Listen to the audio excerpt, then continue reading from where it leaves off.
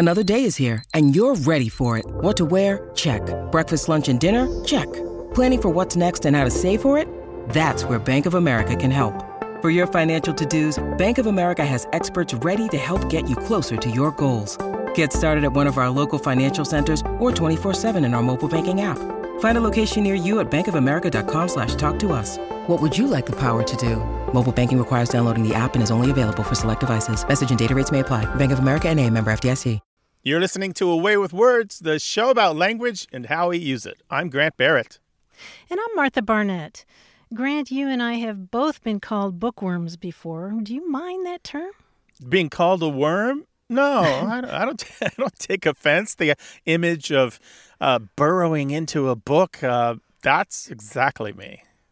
Right. Yeah. Just loving books so much and just working through them page by page like a little worm in a library, just devouring what's there. I love the term too, bookworm.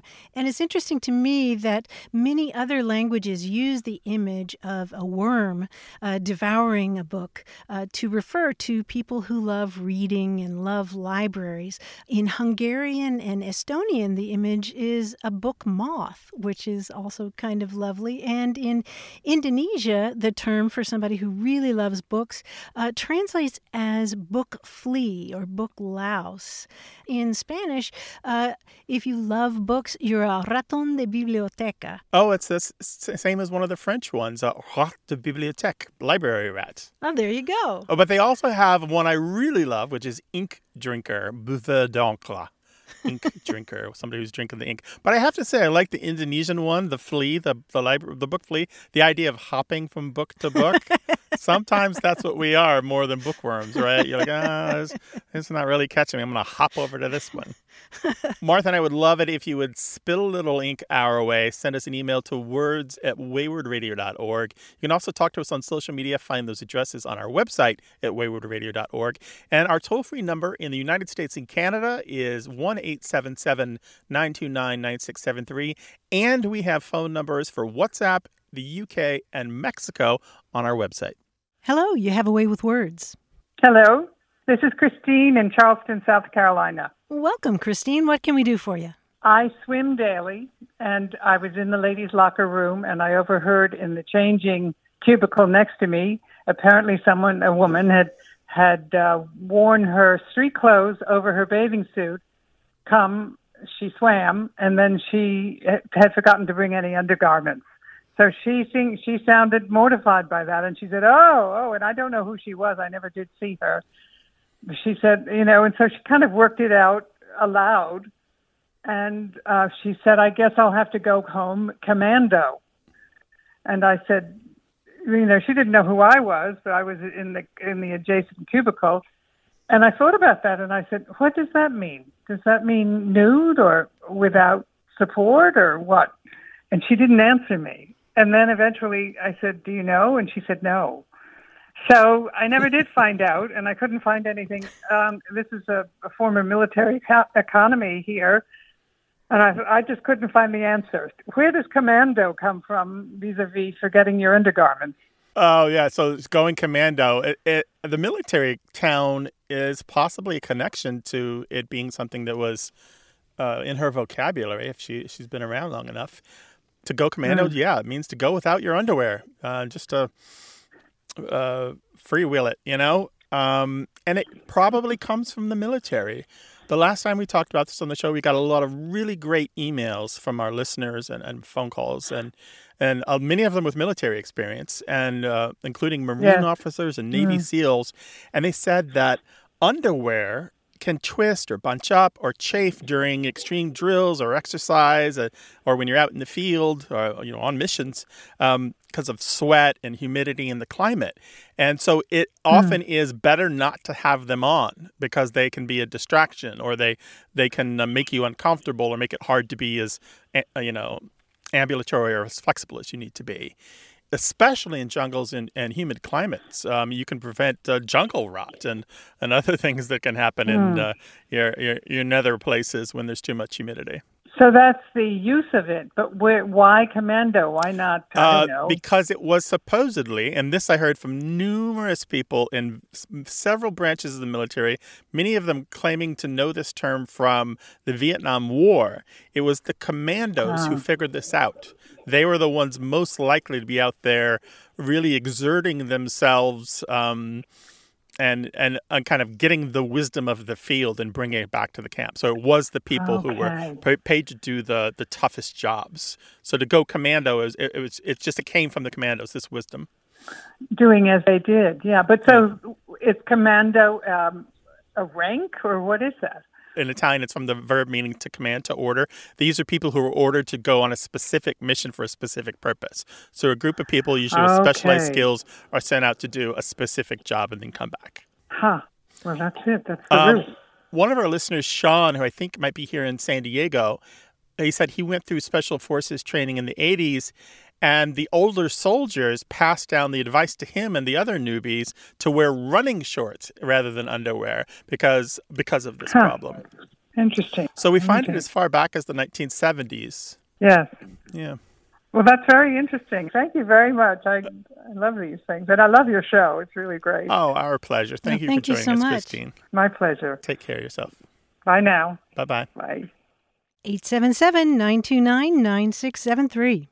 Hello, you have a way with words. Hey, my name's Doug. I'm in Tucson, Arizona. Hey, Doug in Tucson. How you doing? I found the hill I'm willing to die upon. What is that hill? Oh, dear. It better be good. Insure versus ensure. They're spelled identical. The first one begins with an I as in India, and the second one begins with an E as in echo, so I-N-S-U-R-E or E-N-S-U-R-E. Okay, Doug, you got to tell us why you feel so strongly about these two words and what you think they mean. Okay, so first of all, I recognize clearly I could just look it up online and find the answer myself, but I just wanted to talk to you guys because this is way more fun. Yeah, absolutely. Then, we get for that. Sure. So as far as what I think they mean, it's easier to explain ensure because ensure means that you're going to make certain that something is going to happen. For instance, I am going to ensure that my dog goes for a walk this afternoon. Mm-hmm. I'm not going to ensure that she's going to go for a walk this afternoon, i.e., I am not going to pay a third-party company to monetarily make certain that happens. Yeah, I don't know how to define insure with an I very well, other than you pay somebody money and then they make certain if your house has something go through the roof gets repaired. They help you cover financial risk. Exactly. I insured my house. I insured my car. So, Doug, what brought this to mind? All this insure versus insure stuff. Oh, it's been a pet peeve of mine for decades. Oh, the number of emails and mostly emails, mostly things that people write in a casual manner. I don't write professionally. If I'm writing an email, it's professional, but that's not my job. It's just communication. So it's not a strong need to be super professional and literature and that kind of thing and written communication. I work with extremely intelligent people, but, a lot of the guys that I work with, they didn't get college degrees in literature and all this, and they constantly misuse insure and ensure, and it drives me absolutely bonkers. Oh, dear, Doug. But wouldn't you agree there's a lot of overlap between those two? I mean, for hundreds of years, they were simply spelling variants. It wasn't until about the 19th century that some self-appointed grammarians decided that we really must differentiate between the two. But don't you find yourself naturally using insure sometimes instead of ensure for making sure something's going to happen? No, but I think that's because my mother was a self-appointed grammarian. She instilled in you all these things. She was the kind of woman who would tell me that I should never say the word often because the T is always silent. Incorrect. Oh, dear. That's another one. Well, Doug, I hope that we can help you now that you've vented a little bit, that you will not have to die on a hill, and that you will be comfortable and put this peeve to rest. And move forward with your life and love your actual animal instead of your pretend peeve animal. Right, your actual pet. Yes, exactly. She needs more walks. Every time you want to peeve, take your dog for a walk. Absolutely. So just to clarify, because I genuinely did have the question, so that historically the two were connected, and it was really only 100, 150, whatever years ago that somebody was like, no, we have to differentiate between the two. Yeah. Right. Pretty much. Right. Yeah. Oh, Well, we can assure you that that you don't have to worry about this. there we go. What's the origin? I mean, I love getting origins from Martha. Well, what's the origin? Insure, ensure. And now you have me curious about Usher. Are they all related? Right. Well, they all have to do with making sure. And again, that's what I mean. There's just so much overlap. Doug, before we go, I just want to let you know that the sure and assure and insure and insure is related to the words like secure and security. They all come ultimately from the Latin word meaning safe, securus. Oh, okay. Oh, sort of like the company you always see, Securitas. Mm-hmm. Exactly. Oh. So take care of yourself. Be well. Yeah. Don't die on a hill. All right. Bye-bye. Thank you so much, Grant Martha. Okay. Bye-bye. We assure you that if you call us and leave a voicemail, we will listen to it. And you can rest assured that if you send us an email, we will read it. words@waywardradio.org, 1-877-929-9673, which is toll-free in the United States and all of Canada.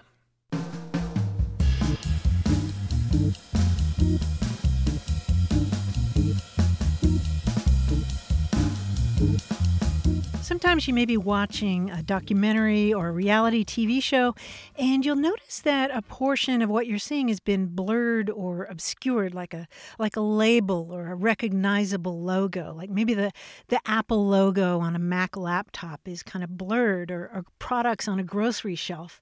And I was delighted to learn what the term for that is. You probably already know it, Grant. I did know it at one point, but I can't recall it now. What is it? Greeking. Oh, yeah, Greeked out text. It comes from Greeked out text. Yes. And the whole idea there is from the idea of it's Greek to me, supposedly. You'll see this in books where perhaps they have a live screenshot showing you how to do something, and there are parts of the interface that you don't need to know about because they might confuse you. So they will Greek out the rest of the image so that you don't see it. Right. And in TV, it's a way of avoiding giving away free advertising or keeping sponsors happy because maybe your sponsor makes another product that competes with the one that you're Greeking out. Yeah. You might see this on some sites that require you to log in or to have a paid account in order to read their product, where it looks like it's lines of text, but it's not actually letters. That's Greek text. Right. I was so excited to learn that. Our lines are wide open, 1-877-929-9673.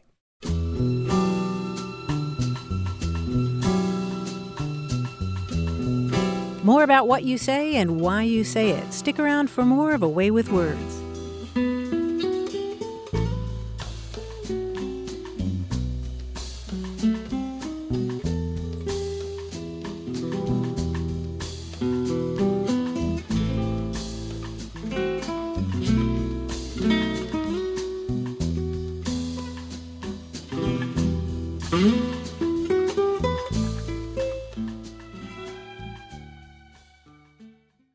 Got a minute? We need your help. Head over to gum.fm/words and share your thoughts in our quick survey. Your feedback matters. It's the backbone of our show's success. Thanks for making our show even more successful. That's gum.fm/WORDS. Thank you. You're listening to A Way with Words, the show about language and how we use it. I'm Martha Barnett. And I'm Grant Barrett, and we're joined by a man wearing clam diggers and holding a basket of shellfish, John Chinesky. Hi, John. He's our quiz guy. Hi, Grant. Hi, Martha. Speaking of such a vision, it's been a while since I arranged an attack on your dignity by having you make animal noises. We've done this before. Let's fix that. Let's do it again. I'm going to give you a clue. Yeah. I'll give you a clue to a word that begins with a sound that an animal makes. For example, if I said, I asked the dog what part of a loudspeaker is designed to produce low-frequency sounds, and she answered, woof, woofer. Got it? Oh, yes, of course. Got it? So you'll answer with the animal sound first, and then the word that begins with the animal sound. Here we go. Start out pretty simple, and the words will get a little longer. Here's the first one. I asked the chick, "You're an animal, but what do we call human beings in general or considered collectively?" People. Very good. Beep, beep, beep, beep. People. I asked the dog, "What's that series of black lines that a scanner reads to determine the price of an item at the supermarket?" Barcode. Barcode is exactly right. I asked the cow, "What's that strong whiskey distilled from corn mash? You know, the one that's produced and sold illegally?" Moonshine. Moonshine is correct. I asked the dove, "What do you call those knee-length trousers that are cut very wide so that they resemble a skirt?" Culottes. Culottes is exactly right. I asked the crow, "What is an act or agency that produces an effect?" Now, just because two things are correlated, it doesn't imply this. Cause. Cause or causation. Yes, very good. Cause. I asked the sheep, "What's that mythological snake-like dragon that can kill you just by looking at you?" Basilisk. Basilisk, yes. I don't think you guys want any dignity. I don't think you care. Oh, John, you're giving us too much credit, frankly. That's true. I asked the kitty cat, "What's that fancy word for extremely generous?" It comes from the Latin word for gift or duty or service. And the cat refused to tell you. No, walked away. Cats don't play that. No. Tail in the air, headed for the other room. Munificent. Oh, nice. Munificent. Yeah. I asked the owl, "What do you call a gathering at which folk singers entertain, often with the audience joining in?" Hootenanny. Hootenanny is correct. Very nice. Finally, I asked the fox, "What does the fox say?" Ring, ding, ding, ding, ding, ding, ding, ding, ding. Because apparently that's what a fox says. Anyway, it never gets old, really. That song actually has a lot of life left in it, if you want to give it a shout out to spin. Ilvis. Love that group. They're so good. Yeah. All right. And you good, guys, too. again, I love you guys just as much because you were fantastic with your performances. Very good. Oh, what does the fish say? The fish says, Thank you so much. And if you'd like to join in the fun on A Way with Words, give us a call, 877-929-9673, or send your stories about language to words@waywardradio.org. Hello, you have A Way with Words. Oh, hi. This is Chuba from Sammamish, Washington. Welcome to the show. What can we do for you today? Yeah, my question is about the word brinjal. And this is another word for eggplant, I suppose. So specifically when talking in English, we would always refer to eggplant as brinjal. It's spelled BRINJAL. And the word for it in Indian languages is all very, very different and is nowhere close to brinjal. I've always thought that it was from the British. And lo and behold, I found out that the Brits call it aubergine. So where do you think this word came from? And it is so prevalent, it looks like it's prevalent only in India. Oh, this is very interesting. So just to recap here, we're talking about eggplant or aubergine. And in Indian English, you say brinjal, BRINJAL. Yes. You know, in one of my reference works, this is the CRC World Dictionary of Medicinal and Poisonous Plants by Umberto Quattrochi. He has 116 different words for eggplant in India and all the variety of the language. And a bunch of them are very similar to brinjal. And this might really surprise you, but aubergine and brinjal come from the same source. They're both modifications of an older word. They have really? the same root. They are connected. So it starts with Sanskrit, as is often the case, where there was a word referring to eggplant that referenced its ability to stop flatulence. um, and that was borrowed then from Sanskrit into Persian and then to Arabic and then into Portuguese. And the Portuguese brought this word or a form of it back to India, back to the subcontinent, where it was readopted to refer to eggplant. So even though it started in the Sanskrit-speaking world, it traveled around the Middle East and into Europe and then came back. And so you will find forms of the word in almost every Indian language, except for, I think, Sinhala. Yeah. Because I know of at least 3 or 4 different Indian words from different languages referring to the eggplant. Yeah. So there's a ton. Many of them are connected. Even in Italian, the word is melanzana, which means mad apple.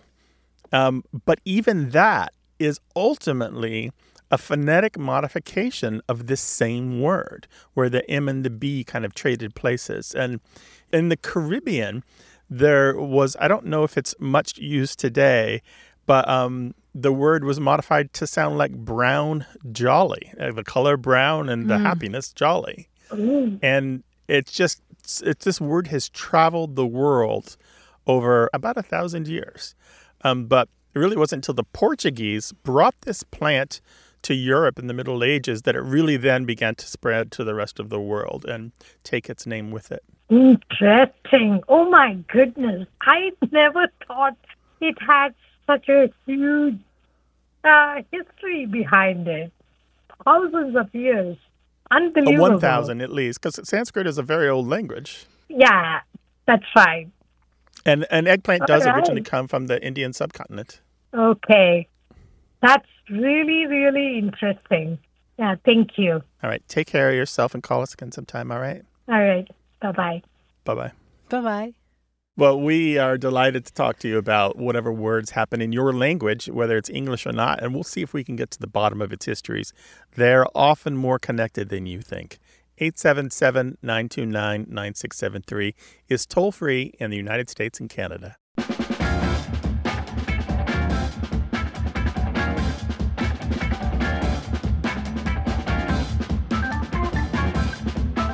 We had a voicemail from Judith Leonard, who said that when she was a little girl and she injured herself, stubbed her toe, or scraped her knee, her grandmother would comfort her by saying, "Oh, don't worry, it'll be a pig's foot in the morning." Oh, that's helpful.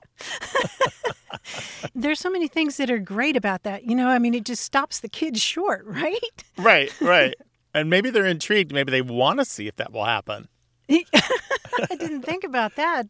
I just think it would be so disconcerting. But I did a little digging, and this is apparently quite common, especially in northern England and Liverpool.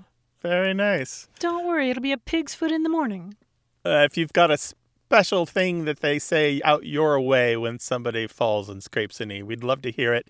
877-929-9673, or tell us on social media. There are a lot of ways to reach us. You can find them all on our website at waywardradio.org. Hey there, you have a way with words. Hey there, this is Edward Graves. How are you? I'm calling from Atlanta, Georgia. Hi, Edward. Welcome.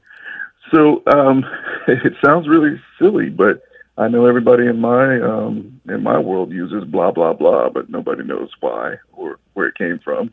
It's just kind of a filler. So I wanted to know what the etymology of blah, blah, blah was. Blah, blah, blah. And how do you use it? When do you say blah, blah, blah? You know, so I guess it's just one of those fillers, you know, in casual conversation. And, you know, I'm not sure exactly why I use it, but no one seems to argue with me. I'll just say, you know, hey, and blah, blah, blah. So you might say it when you don't want to explain something in full and you're sure that they understand. Like, well, she said to take the left and then a right and then go past the Walmart, blah, blah, blah. So you don't want to explain the rest of the directions. That's exactly right. Okay. But blah alone, I'm guessing it's for you like it's for everyone else, behaves differently when you say just one blah. So I think if I'm using it in the correct context, it just sort of means bland, perhaps. Yeah, exactly. Mm-hmm. Plain, ordinary, humdrum. Yeah, feeling blah. Oh, yeah, or having the blahs, which is feeling like kind of a malaise, an overwhelming indifference to your obligations and to life in general. Great. I think that what's happening here, this is the best guess that I have, and this is what other linguists have speculated as well, is that it's more or less an imitation of the way people speak English without words being articulated. It just, English kind of sounds like blah, blah, blah, blah, blah. And it's probably also influenced by blab, B-L-A-B, which just means to kind of talk without any kind of self-control. Oh, wow. And you will actually find blab, blab, blab used in just the same way we say blah, blah, blah from more than 120 years ago before blah, blah, blah. Wow. Yeah. And so you can have blah alone, you can have two blahs, and you can have three blahs, and they're each just a little different. The two blah, blah is almost the same as the three blah, blah, blah. But it's just a little more specific. It's so weird to see it in print and discern that. Interestingly enough, it's also used in French and German, but it's not clear which language gave it to the other one. So it could have originated in French, German, or English, but all three of these languages, at the very least, and probably more European languages, also use in exactly the same way, just to kind of replace long text that you don't want to say or repeat. And I'm careful not to use it. I work in an environment that's very culturally diverse, and I'm always aware that not everybody understands what we say as Americans. Oh, it's such an idiomatic language, isn't it? It's such a full of pitfalls for people who are learning English. Well, great. Thank you. I feel empowered now. So just one block from me going forward. Yeah. Empowered to do what, Edward? Well, now, I mean, blah, blah, blah. I feel like I should find a way to actually complete a thought. Right. Or just put a sentence ending punctuation there and just not say blah, blah, blah. It can be rude, particularly if you're saying it in response to somebody telling you something you don't want to hear. I need you to clean your room, blah, blah, blah. Well, I didn't really think about it like that. But yeah, that makes sense. I'm sure if my son would have told me the same thing, I'd have a feeling about it. I was thinking of my own son, so we have that in common. Well, yeah, Edward, I'm thinking of an English teacher I used to have who would jump all over us if we used etc. She said that was lazy, and maybe blah, blah, blah. Some people consider that the same thing, Say what you mean, as you were suggesting. Yeah, it seems like a good life moment to just kind of be more specific, particularly in the workplace. Edward, thank you so much for your time with us. We really appreciate it. Yeah, great question. Thank you for taking my call, guys. All right, be well. Take care. 877-929-9673. Hello, you have a way with words. Well, hi, Grant. This is Nate Varnado. I'm calling from North Carolina. Hi, Nate. Welcome to the show. Hello, Nate. Hi, Martha. Hi, what's up? Growing up, my grandparents on my mom's side lived in New Hampshire, and we would take visits up there for big holidays like Thanksgiving and Christmas. And during a meal, especially when I was younger, I may not be finishing all my food, and my grandpa Hack would always say, "You better get outside of that." And I've never heard anyone since, besides my immediate family, use that phrase. And I'd like to know more about it. To get outside of that, he meant you better eat that? Yeah, you better get outside of that turkey. Are you going to get outside of those mashed potatoes? Sometimes it was a question. Okay. So to get outside of food means what to you, Nate? Put your body on the outside of it.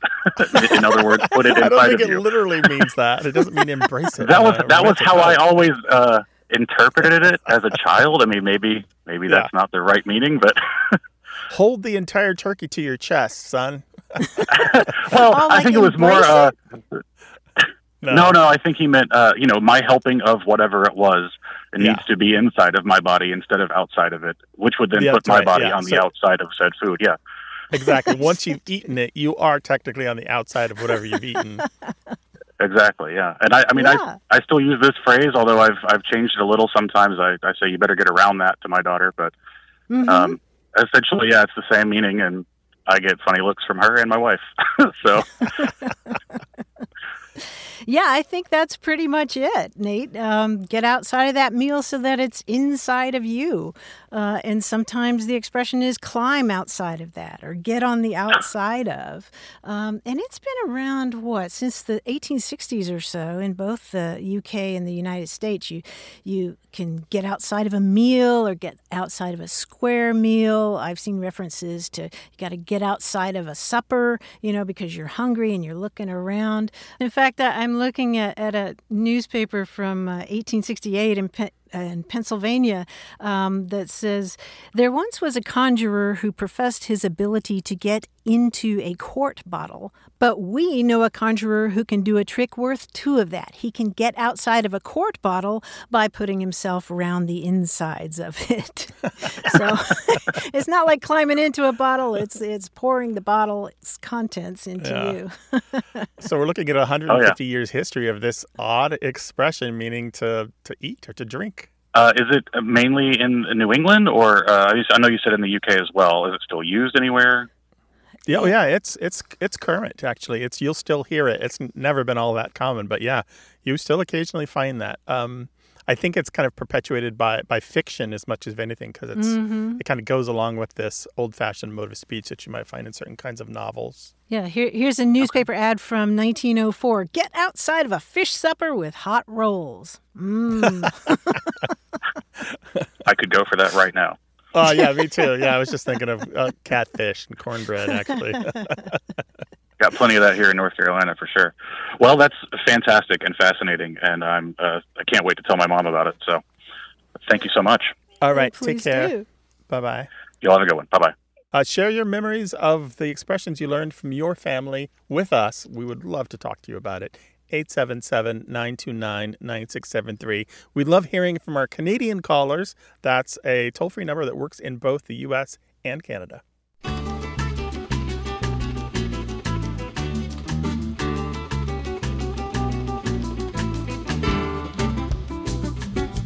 Lots of exciting news in the world of astronomy. And one thing that I've been struck by is the fact that astronomers have spotted nearly 150 objects way out in space, and they're baffled because these objects are too small to be called stars, but they can't be called planets either because they don't orbit a star. And they're all about the size of Jupiter, but given what we know, these things simply should not exist. And I was delighted to learn the other day that they're calling these mystery items Jupiter Mass Binary Objects, and the acronym for that is JUMBOs. That's a fantastic name for them. So well done. My stars, that's delightful. My stars. We are on social media, and we love to chat with you. Find all of our social media accounts and the ways to reach us on our website at waywardradio.org.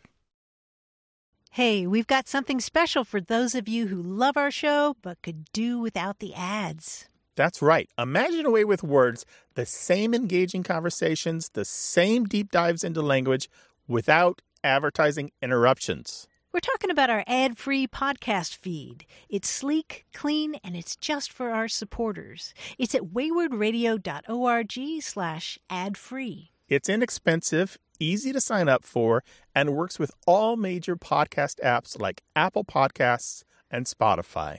It's an affordable way to support the show and get a seamless listening experience. And if you're feeling generous, why not give a subscription to another Away with Words fan? That's waywardradio.org/ad-free. Sign up today. Your support means the world. waywardradio.org/ad-free. Thank you. You're listening to Away with Words, the show about language and how we use it. I'm Grant Barrett. And I'm Martha Barnett. Grant, I know you're a big reader. I'm wondering what you have on your bedside table these days. I am a bookworm, a big one. My son and I are currently working our way through 2 of Brandon Sanderson's series. I finished his Stormlight Archive, and I'm now in the 6th book of his Mistborn series. But today, I really wanted to talk about these 2 books I read written by Rebecca Ross. This is a duology of A River Enchanted and A Fire Endless. These are set on the imaginary Scottish island of Cadence, and Ross weaves a tale of magic and intrigue and of deep-rooted legend. There are tragic events from 2 centuries ago that have split the island into east and west, with tartan-clad clans claiming each side and doing battle when the lines between the sides is crossed. It's just woven through with all this Scottish myth and legend, while still being a fairy tale place. And so in the first book, A River Enchanted, the character Jack Tamerlan comes back from the mainland and after 10 years. And as he becomes reacquainted with the island's people and culture, we learn about its ancestral spirits and secrets, where music has power and the wind carries gossip and stories. It's very, very exciting. One of those secrets is that spirits won't say what they know about the young girls that have gone missing. So it's kind of a mystery plus fantasy fiction. Its sequel, A Fire Endless, builds upon this foundational folklore and then ignites their narrative with a lot more intensity and twist, where islanders have to defend themselves against the spirit world and each other. It's all really interesting stuff. I do read a lot of, Pulitzer winners and Booker Prize winners and the also-rans from both lists. But I also enjoy this kind of genre fiction just because it's always wonderful to sit down after a tired day and take pleasure in a world that somebody's created. Well, it sounds incredibly rich and colorful. Yeah, Rebecca Ross has just breathed life into the Scottish lore that she's borrowed and modified.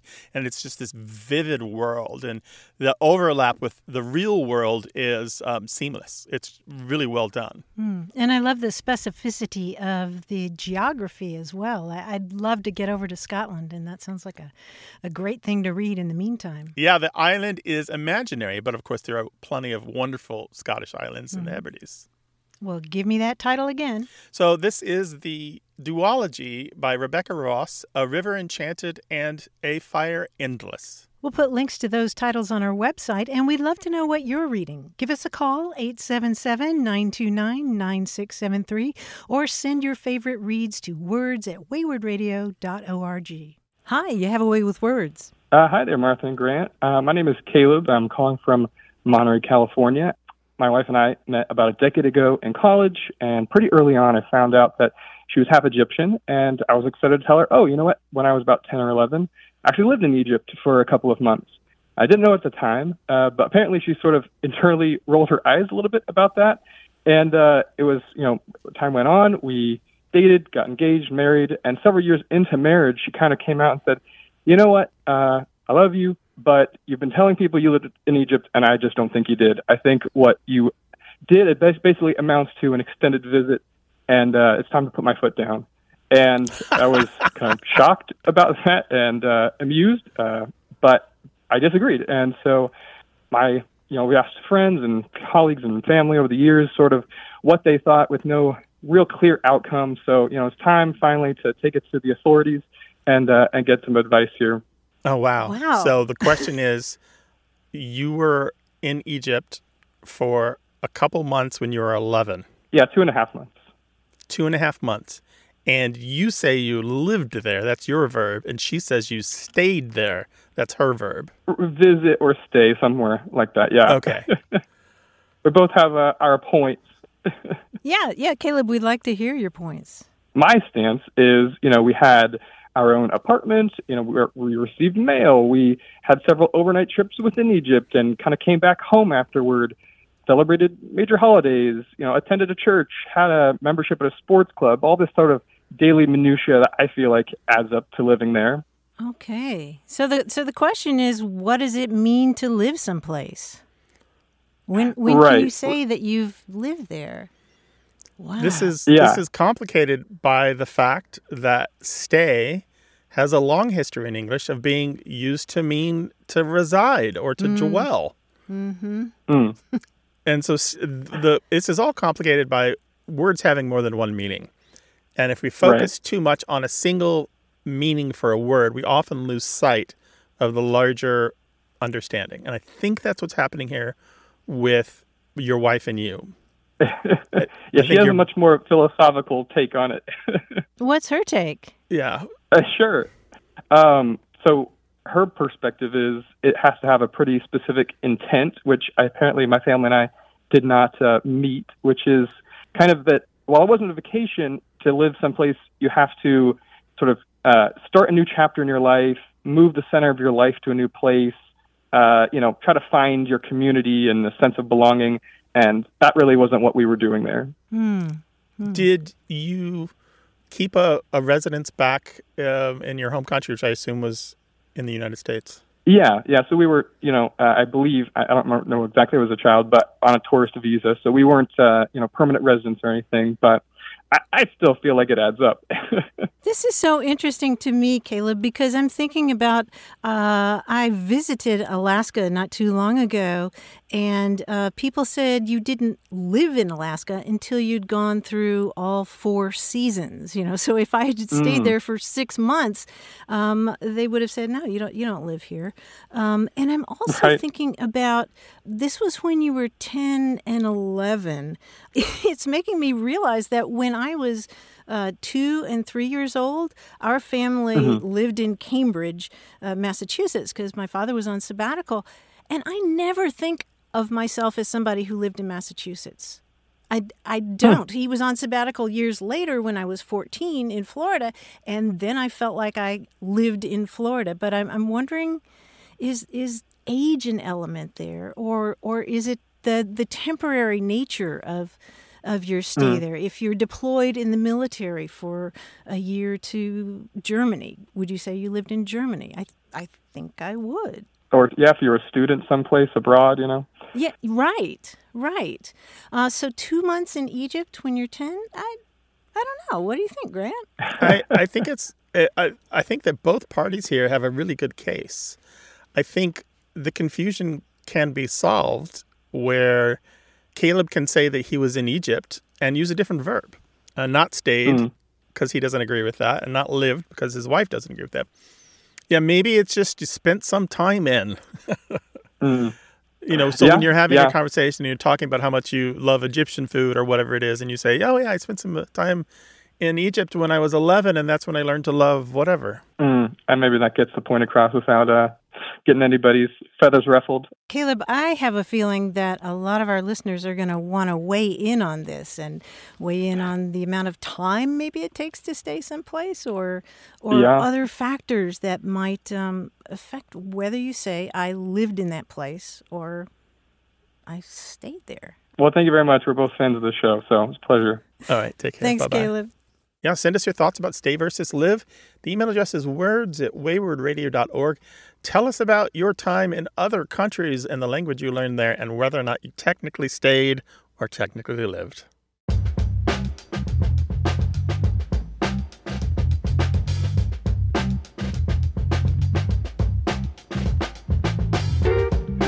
After a whale dies, it often floats up to the surface for a while, and there it's scavenged by seabirds and sharks, and then eventually it starts to slowly sink.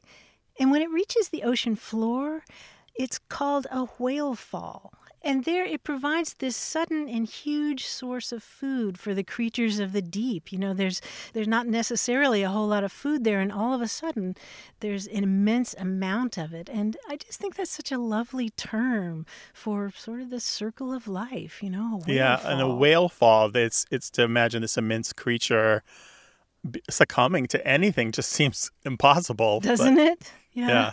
877-929-9673. Hello, you have a way with words. Hey, this is James from South Carolina. Hey, James, welcome. What's up? Well, I wanted to ask about a dish that was made by my great-grandmother.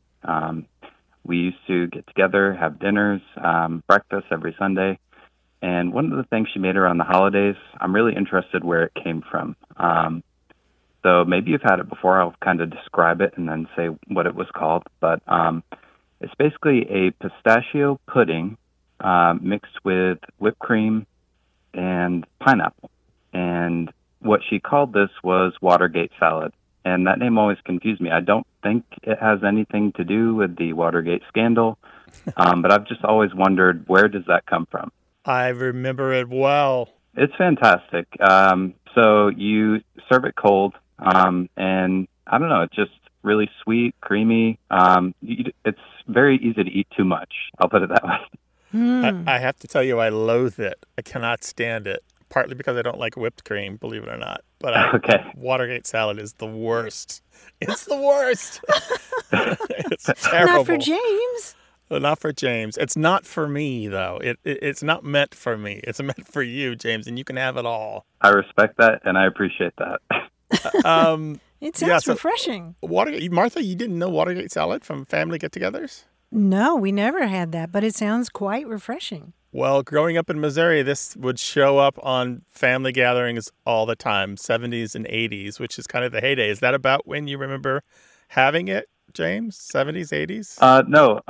So my great-grandmother, she was around 80 when she made this for us, and I was a young man, maybe 20. I'm 34 years old now.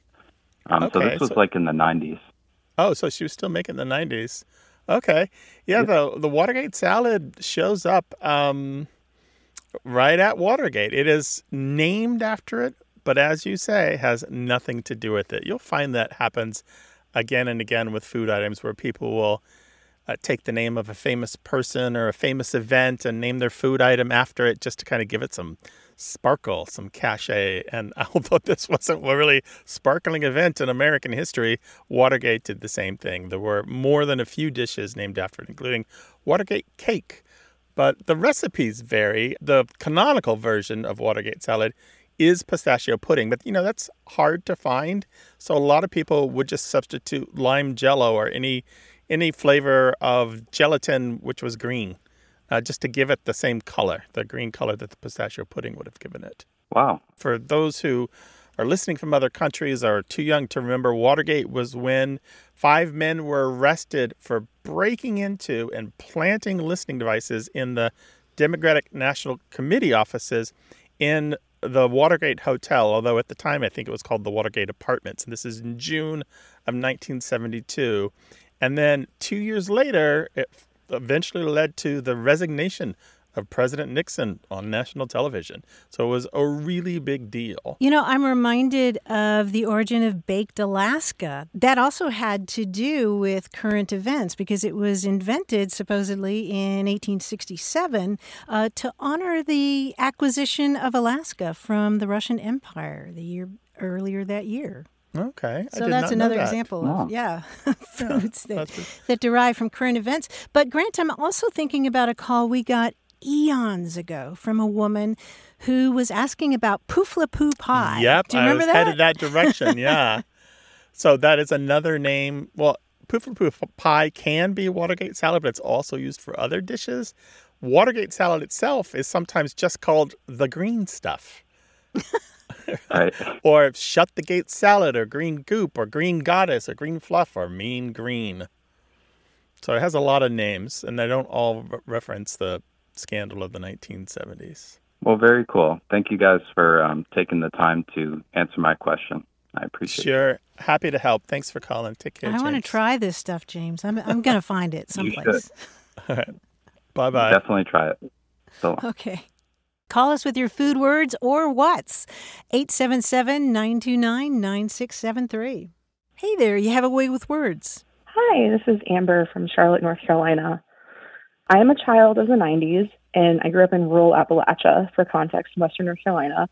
And so the Spice Girls were really big, and so my dream was platform shoes. So I got platform shoes for my birthday one year and wore tried to wear them all over, and I was just so bad with them, as any preteen is. And so my dad and my mom would, I would be walking around and they would say, "Oh, you're coming through the house with those clodhoppers on." Or go take those clodhoppers off so you can actually go do this chore or something. And I, could garner the meaning of the word roughly based on the context. And my husband and I listen to your show all the time, so I decided to call and ask. I don't think I'd ever thought of the Spice Girls platform shoes as being clodhoppers, but I get it. So why do we call them clodhoppers? It's you are literally wearing them when you hop over clods, the clods being clumps of earth. They originally come from an insulting term used for country folk, rustics or rubes, unsophisticated people not from the city, where they were called a clodhopper. It was a way of putting them down and saying that they were uncouth. So the shoes that they wore tended to be sturdy boots or sturdy shoes or even clogs, CLG, and we'll get to that in a second. That is pretty much why they're called clodhoppers. A farmer is somebody who hops over clods as they do their work. And I kind of like that it's being used, as a clunky shoe by someone who traditionally would have been, called the insult version of that, because my dad was a farmer. We grew up, pretty rural. Like, there wasn't a lot around. So it's really interesting to hear it in a different context, and it makes me want to use it more just so that the context stays, the clunky shoe. Yeah, it is insulting to call somebody a clodhopper. You'll find it in old newspapers for several hundred years, going back to the 1600s, actually, where a lot of times people would call their political opponents clodhopper, basically intimating that they weren't educated enough or sophisticated enough to understand the nuances of the current situation and should just bow out. But I can see extending that term to those platform shoes because there's something about the sound of that word. Yeah, absolutely. You can just hear it. That takes us to the word clog, which is probably related. In the English Dialect Dictionary, there's some evidence that there might be, word confusion or word play, because clod, C-L-O-D, in UK English dialects could mean miners' shoes worn by miners. And it likely comes from the word clog, which is a sturdy work shoe with heavy soles, often made out of wood or heavy leather. Back to the 1830s. And Amber, I've got one more etymological thing for you, if you're ready. Yeah, please. It's related to the word klutz, K-L-U-T-Z, which came into English through Yiddish from a German word meaning block or lump, especially of wood. So basically, klutz is also related to clod. So you could be a klutzhopper. No, that doesn't work. But basically, it's a synonym. Klutz is a synonym of blockhead, meaning somebody whose head is like a block of wood. That's fascinating. Amber, thank you so much for your time and your question. We really appreciate it. Thank you. It's been a pleasure. All right, take care. Our team includes senior producer Stephanie Levine, engineer and editor Tim Felton, and quiz guide John Chinesky. We'd love to hear from you, no matter where you are in the world. Go to waywardradio.org/contact. Subscribe to the podcast, hear hundreds of past episodes, and get the newsletter at waywardradio.org.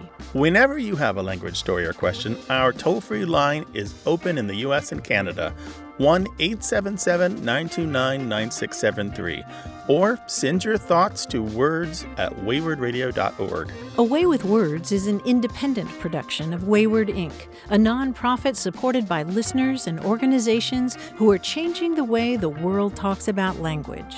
Special thanks to Michael Breslauer, Josh Eccles, Claire Grotting, Bruce Rogo, Rick Seidenworm, and Betty Willis. Thanks for listening. I'm Martha Barnett. And I'm Grant Barrett. Until next time, goodbye. Bye. Hey, listeners, we have a favor to ask.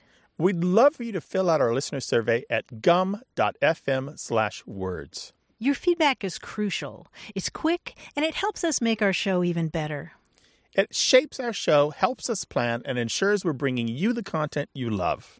That's gum.fm/WORDS. Thanks for being a part of what we do. Thank you.